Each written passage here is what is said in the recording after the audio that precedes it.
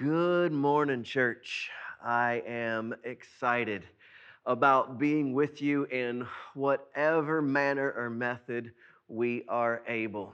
I am excited about what the Lord has laid on my heart, and it's always awesome to be able to teach out of the overflow of what God is doing or trying to do in me. So this morning, that's what I want to share. I was listening to an older pastor, a pastor from years back, and he was going through a psalm that I had never really touched on, and I'm telling you, it really began to speak to me as far as where we are and who we are as individuals, as a church, and in the time that we find ourselves in. So if you've got your Bibles, I want you to go ahead and make your way to the 77th chapter of the book of Psalms. We're going to be in Psalms 77 this morning. Now, I want to give you just a little bit of intro, all right? Put this in a box for you. This particular song is written by Asaph, all right? Now, whether or not it was the words and the feelings of Asaph, or if it was the words and the feelings of David recorded by Asaph, we don't know. All right, we're not sure. It's either the words of Asaph or it's David's words being recorded by Asaph. He was the minister of music, or the one that did things like our ministers of music do now, back in David's time. He would have been David's worship pastor, so to speak, the director of the choir, all right, of the angelic singers, all right, back in David's time. And so that's who's writing here. And in this particular psalm, what we have is it's kind of in three parts, all right? And we're going to touch on all three of those parts. We see the feelings and the emotions and the reality of where the writer is in the first section. Now, in the second section, we see where the writer actually ends up. We see how he comes around on his feelings. And then in the final section, we actually are taken kind of into his mind to see how he got from where he was to where he ended up. So in order for us to do this in order, we actually need to do section 1 or a part of section 1, and then jump to section 3, all right, and see how he got where he was going, and then we'll see where he landed there in the middle. So Psalm 77, all right, and in this time of uncertainty, in this time of insecurity, in this time where we are all working through a massive range of emotions, a massive range of feelings, a lot of questions, and questions that actually have no answers sometimes. We find ourselves financially uncertain, spiritually uncertain, physically uncertain, emotionally uncertain, and we're starting to wonder how we can keep our focus, how we can keep our foundation. So I want to begin here by reading verses 7, 8, and 9 of this Psalm 77. Will the Lord reject forever? Will he never show his favor again? Has his unfailing love vanished forever? Has his promise failed for all time? Has God forgotten to be merciful? Has he in anger withheld his compassion? I don't know about you, but I am certain that there are people in America, in Jessamine County, in Kentucky, in the world today who are going, did God forget about me? Did God forget about the bills that I need to pay? Did God forget that I find my worth in my job? Did God forget about my family? Did God forget about these healthcare workers and these troops that are being called in to serve right here at home.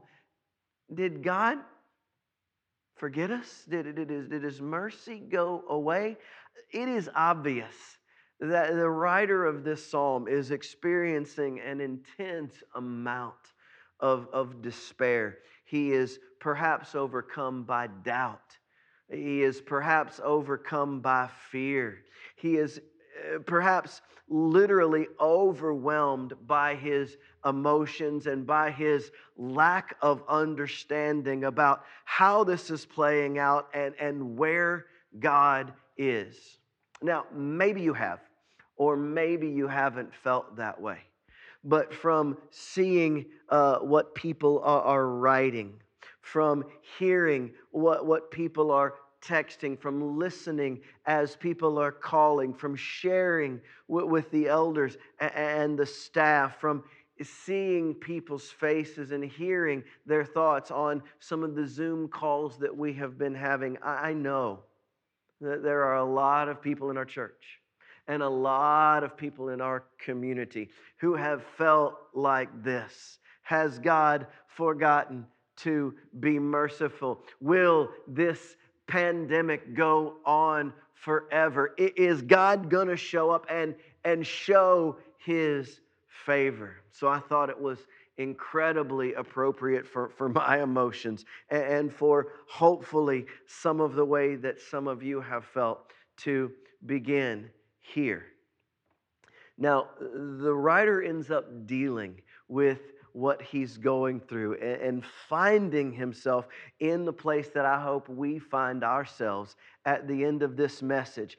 But in order to get there, all right, in order to get there, he lets us in on where his thoughts went. So we are supposed to dwell upon the Scriptures. We are supposed to dwell upon the Lord, all right? We are supposed to think about who He is and the works that He has done. Now, the people of the Old Testament, they would have been very attuned to, very identified with, very much have memorized and studied the books of Genesis, Exodus, Leviticus, Numbers, and Deuteronomy. They would have studied it for historical purposes. They would have studied it for family lineage purposes. They would have studied it because they are, in fact, the chosen ones, the children of God. They would have paid attention. And so it's obvious that this psalmist had dwelled on that. But when we get to this next section, it's going to be a little bit odd, because until you understand what he's talking about, it just seems out of place. Here's what it says in Psalm 77 and verse 16. The waters saw you, God. The waters saw you, and they writhed.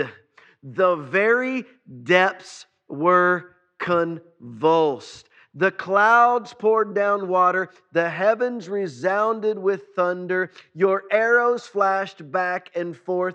Your thunder was heard in the whirlwind. Your lightning lit up the world. The earth trembled and quaked.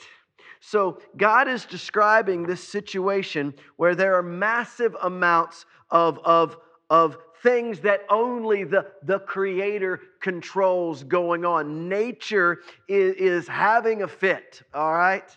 And we have no idea what is going on here until we get to the end of the story. And at the end of the story, we realize that God is speaking about an experience that His children, His people had, all right?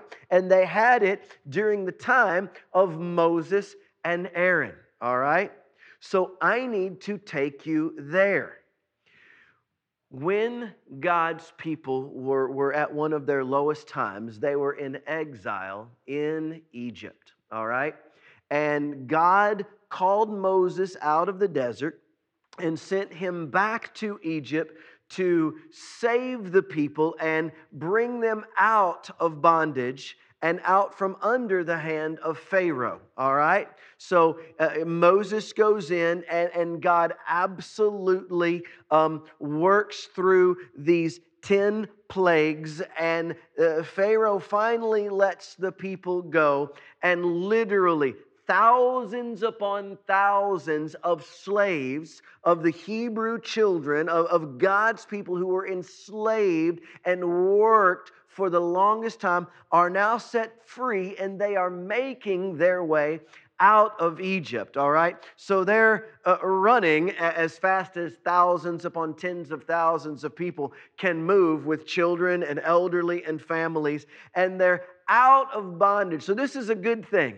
And they're moving away from what enslaved them, and that is a good thing. And they are just now beginning to feel good about their lives and about their freedoms and about their leaders. And they are moving forward, all right? Now what happens next is Pharaoh gathers his giant army, and he sends this army after the people. So the army begins to chase down the people, all right? And the people are just moving, and they're moving, and they're moving, and then they come to the Red Sea. Now, I don't know that we understand this when we read the story, but they didn't come to a pond. That's not what happened. They didn't even come to a lake. Local for us, Lake Harrington, it's good size, all right? It's big, and it's one of the deeper lakes in Kentucky, all right? But it's not, it's not monstrous. It's not ocean-like. Now, when they came to the Red Sea, this is a large body of water. This is not something that you come anywhere close to trying to swim across or walk all the way around. They get to this body of water, and these tens upon thousands of people stop, all right? And you have to understand that not far behind them is an army that is either going to kill them and or capture them and take them back into bondage. And so they immediately go, what is it that we're going to do? And they start pointing fingers. I shouldn't have listened to you, and I shouldn't have listened to you. And then they start blaming leaders. Why did you bring us up out of here? And they start whining about exactly what they had been celebrating about just moments or hours or days or weeks before, because they've run into this place and they're looking at the waves crash on the shore, and they're thinking about the clouds that are rolling in, and they're thinking about the army that is coming up behind them, and they are absolutely in despair, and there is a chaos that is ensuing in their hearts and in their minds, and they have no idea what's going on. But in a very poetic way, here's what the psalmist says about this situation. While the people were living and were feeling the chaos all around them, listen, he says, the waters saw you, God. The waters saw you, and they writhed. The very depths were convulsed. And the first thing that the writer realizes in his despair is this: the waters writhed and the depths convulsed. When the people came up on the Red Sea and they looked at the waves and they saw the wind and they began to watch the clouds roll in and the army come in, all hope was lost. All they could see was their children being swept away, was their own lives being swept away, was their bodies being drained to the bottom. And God hadn't given them a way across, and God hadn't put a boat out there, and God hadn't put anything out there. And so they couldn't see it, and they were afraid. These waters represented the end of their life as they knew it, the end of their freedom. Listen. That which causes fear and or chaos in us fears God more.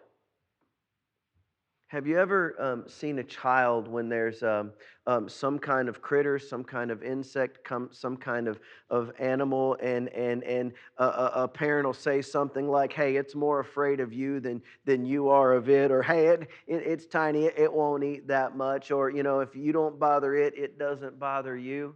Well, in the same way, Sometimes that may be true, that may be not true, but in that same manner, this is how God looks down on things and looks at us.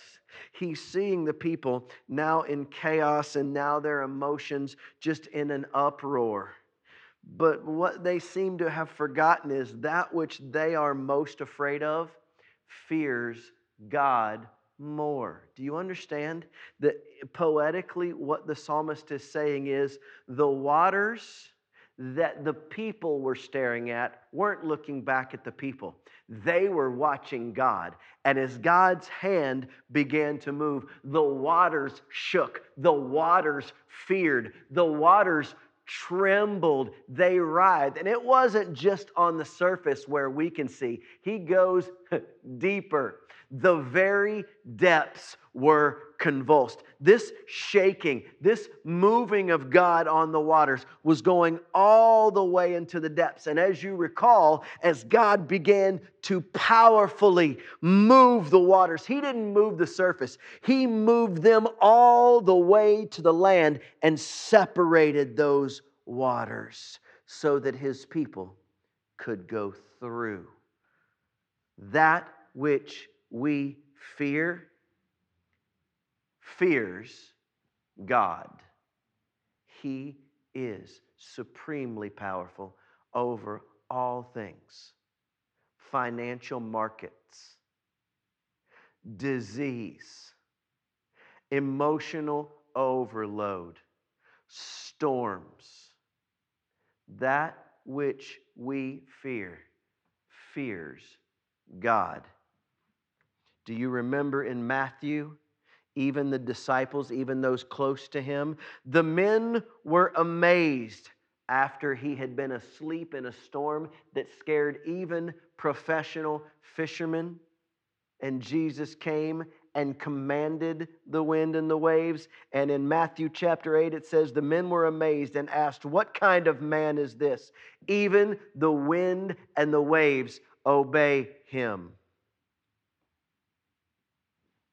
There isn't anything that is outside of the omnipotent, omnipresent, omniscient power, mind, person of God. And when we look at our situation, we tend to forget that. The second thing that the psalmist learned, all right?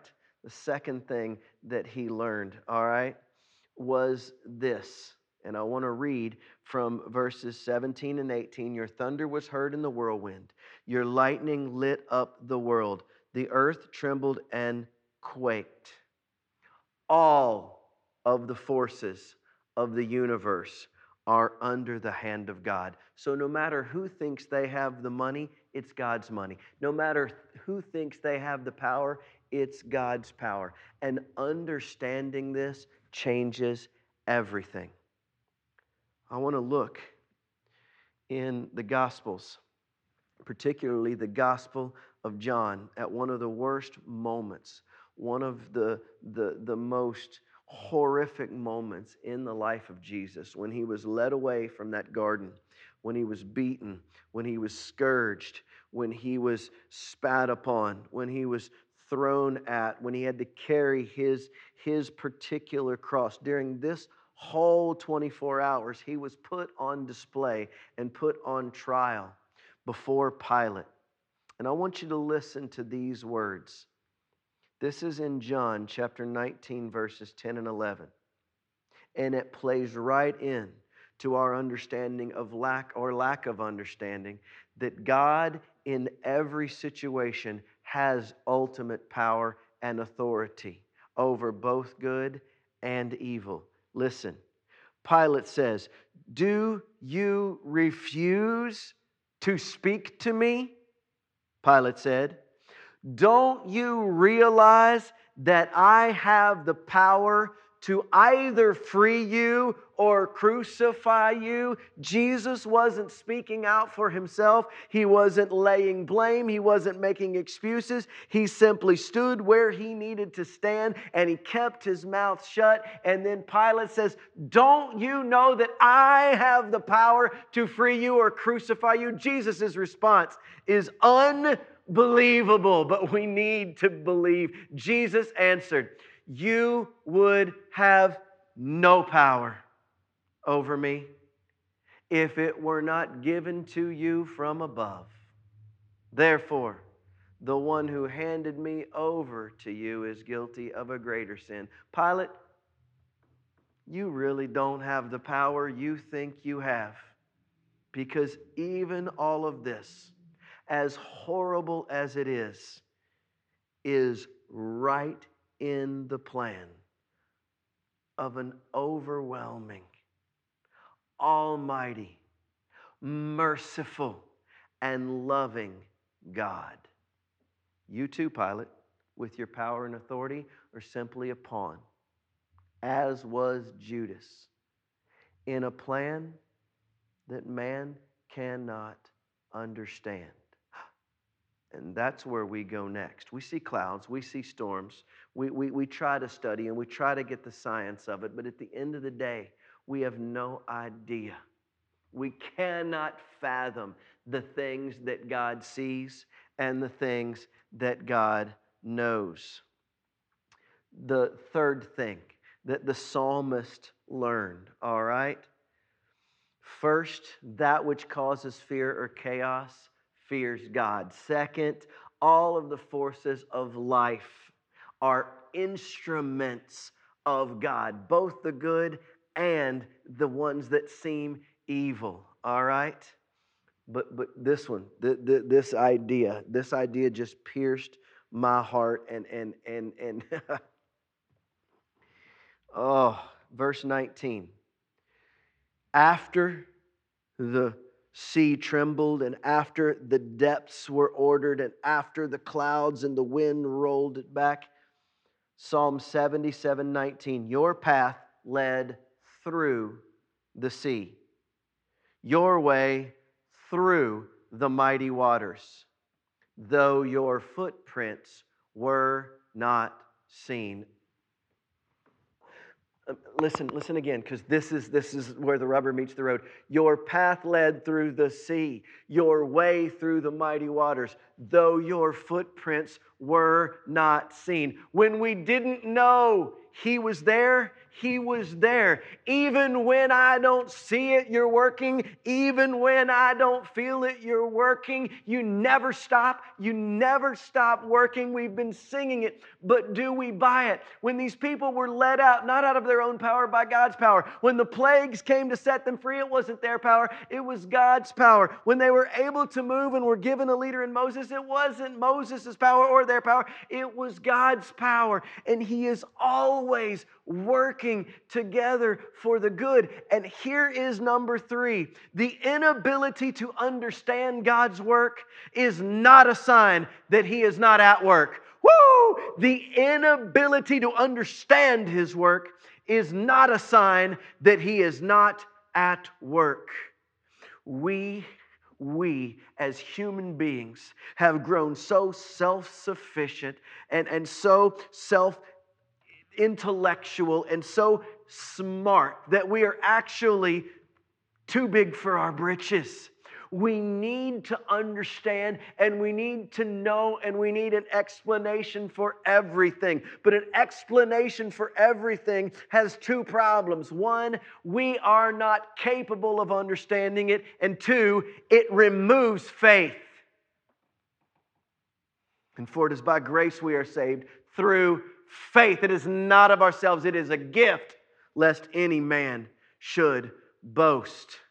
Listen, even if God wanted or thought He should explain to us, even if there was some validation for us needing the God of the universe to let us in on the secrets, He can't, shouldn't, and won't. Listen to Isaiah chapter 55, verses 8 and 9. For my thoughts are not your thoughts, neither are your ways my ways, declares the Lord. As the heavens are higher than the earth, so are my ways higher than your ways, and my thoughts higher than your thoughts. We have got to get off our high horse. We have got to stop with the need to have all of the answers and all of the explanations and the need to tell everybody else exactly what they want to know, need to know, or think you need for them to know what they need to know. We got to stop with the nonsense and start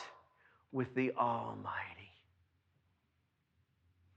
His ways are higher than our ways.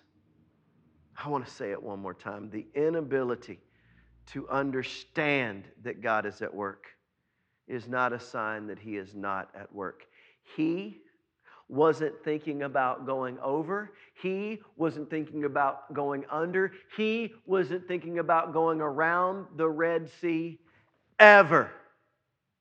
No matter what everybody else thought they should do, God was always going to take them through. And it was going to be when they got to the other side that they finally understood why. They marched their way through these mighty walls of water, fear enveloping and encompassing them, even though the hands of God were holding those waters back. And they got to the other side as the army raced through to chase them down, inciting more fear in them. And when the last Israelite got across and Moses raised that rod again, the sea enveloped and consumed and obeyed the Lord God and wiped out the army which chased down His children.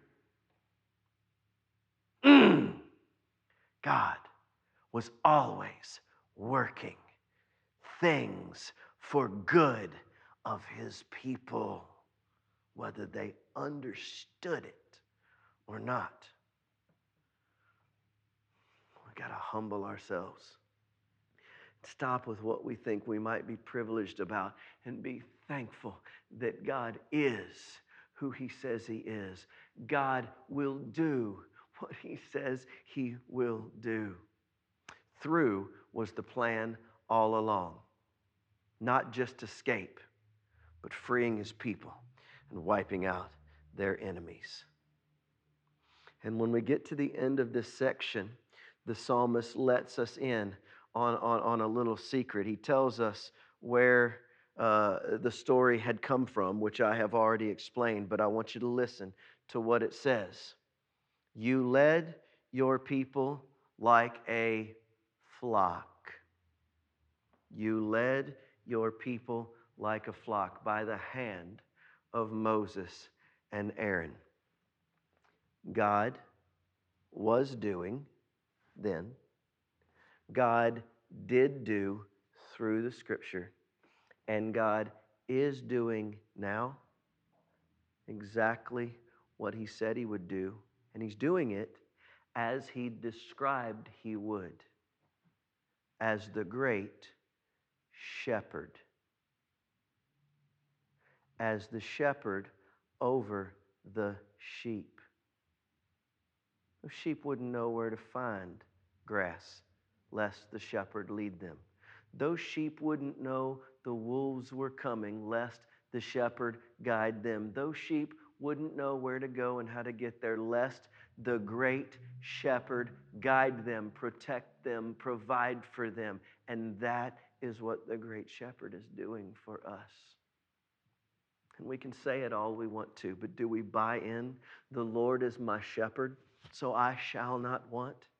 It is He that makes me or causes me to lie down in green pastures. When I sleep good, when I feel comfort, it's because of Him. He leads me beside the still waters. When I enjoy peace, it's because of Him. He restores my soul. When I am lifted up, it is because of Him.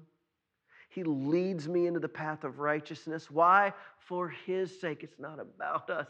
This life is about bringing glory to God. Yea, though I walk through the valley of the shadow of death. Yea, though I walk through the valley of the shadow of death, I will fear no evil. Are we afraid? Is fear catching up to us? Or can we reach out and know that thy rod and thy staff, they comfort me? Do you know that right behind you, right in front of you, right beside you, right there with you is the great shepherd leading you in the valleys of the shadow of death? And you should fear no evil, just like he's leading you in the paths of righteousness for his name's sake. We got to buy in to who God is all the time. Because even in the worst of times, he is the best of gods. He is the Almighty. He is the Savior. He is the one true God. He is the great shepherd. And that is what the writer figured out. That is what the writer came to, even in the depths, even in the misery. When he thought about God, when he recognized that all of nature bows before him, when he recognized that chaos is not chaotic for God, when he recognized that whether he understood or not, God was and is who he says he is, here's what he said: your ways, God, are holy. What God is as great as our God?